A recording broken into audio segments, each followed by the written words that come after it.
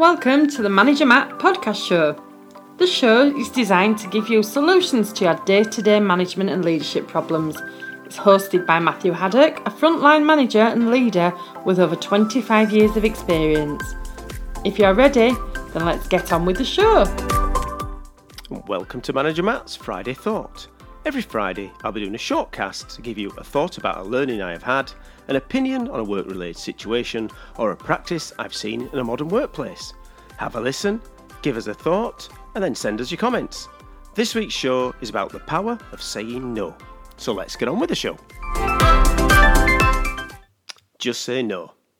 Not the Grange Hill song from the 80s. Now that's showing my age. Grange Hill, for those who don't know, was a children's TV show set in a school in the 1980s. A must-watch for the time. And one of the storylines was about a boy who got into drugs called Zammo.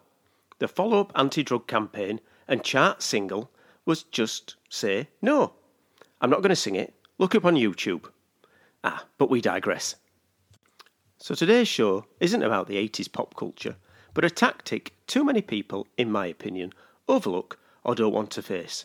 The art of saying no. How much of your day is spent doing non-urgent, non-important work for somebody else?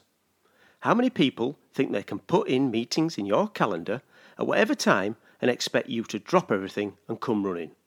On a side note, why can't people use the calendar function correctly? Why can't people do that?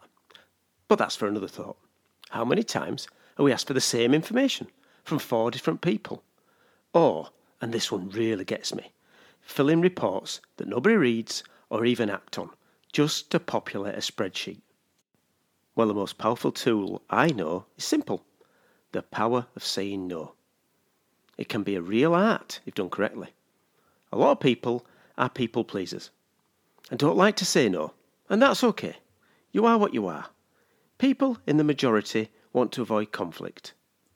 They want to help others out and be seen as the good guy or good girl who will drop everything to assist others.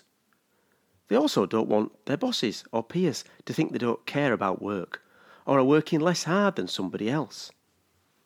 But you need to ask yourself this question. If you said no to 10% of the work that's not your work, you would typically get back 4 hours a week.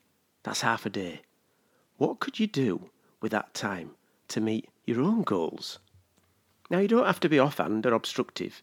You just have to explain that you would love to help, but you just don't have time right now. Tell them you do it in a day or so and see what the reactions are. So do you think you could say no? Could you push back a bit more?